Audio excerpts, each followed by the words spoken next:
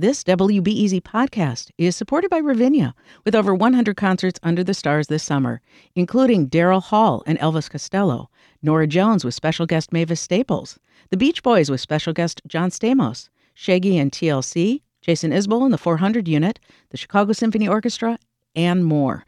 Their 30-acre park is nestled in a gently wooded area. Bring your own picnic or eat at one of the park restaurants. Tickets available now only at ravinia.org. Good morning. I'm Adora Namigade, and this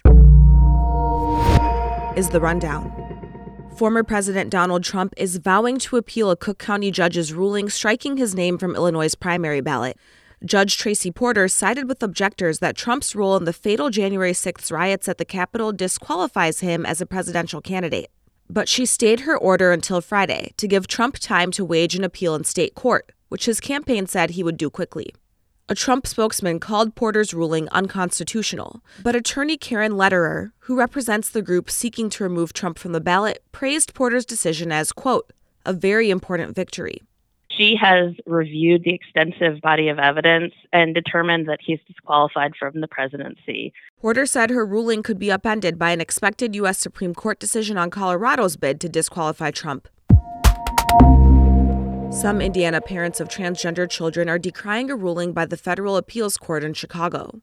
The ruling allows a law banning gender-affirming care for minors to go into effect in Indiana.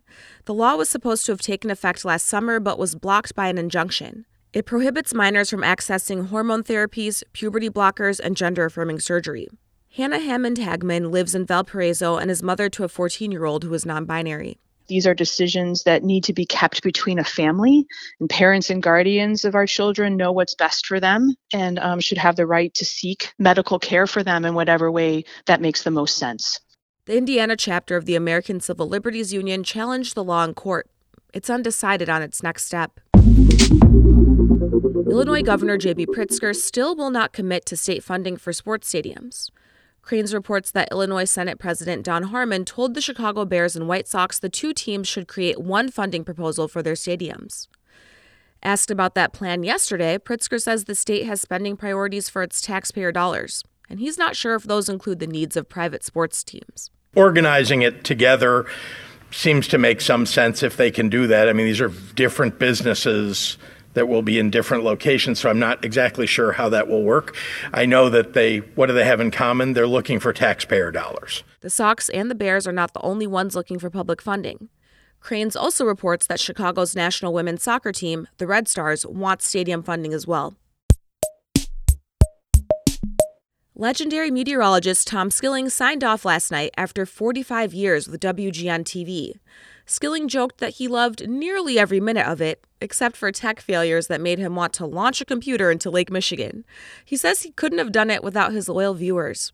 To folks who have come up to me over the years and said, we watch you. Some adding, we watched you for what seems like a lifetime. And I've always said, and I say again tonight, thank you. And I mean thank you from the bottom of my heart. Skilling grew up in Aurora and began his career at the age of 14. Mother Nature sent him out in style, with forecasts including near record-breaking high temperatures, followed by tornadoes and plummeting temps just this week alone.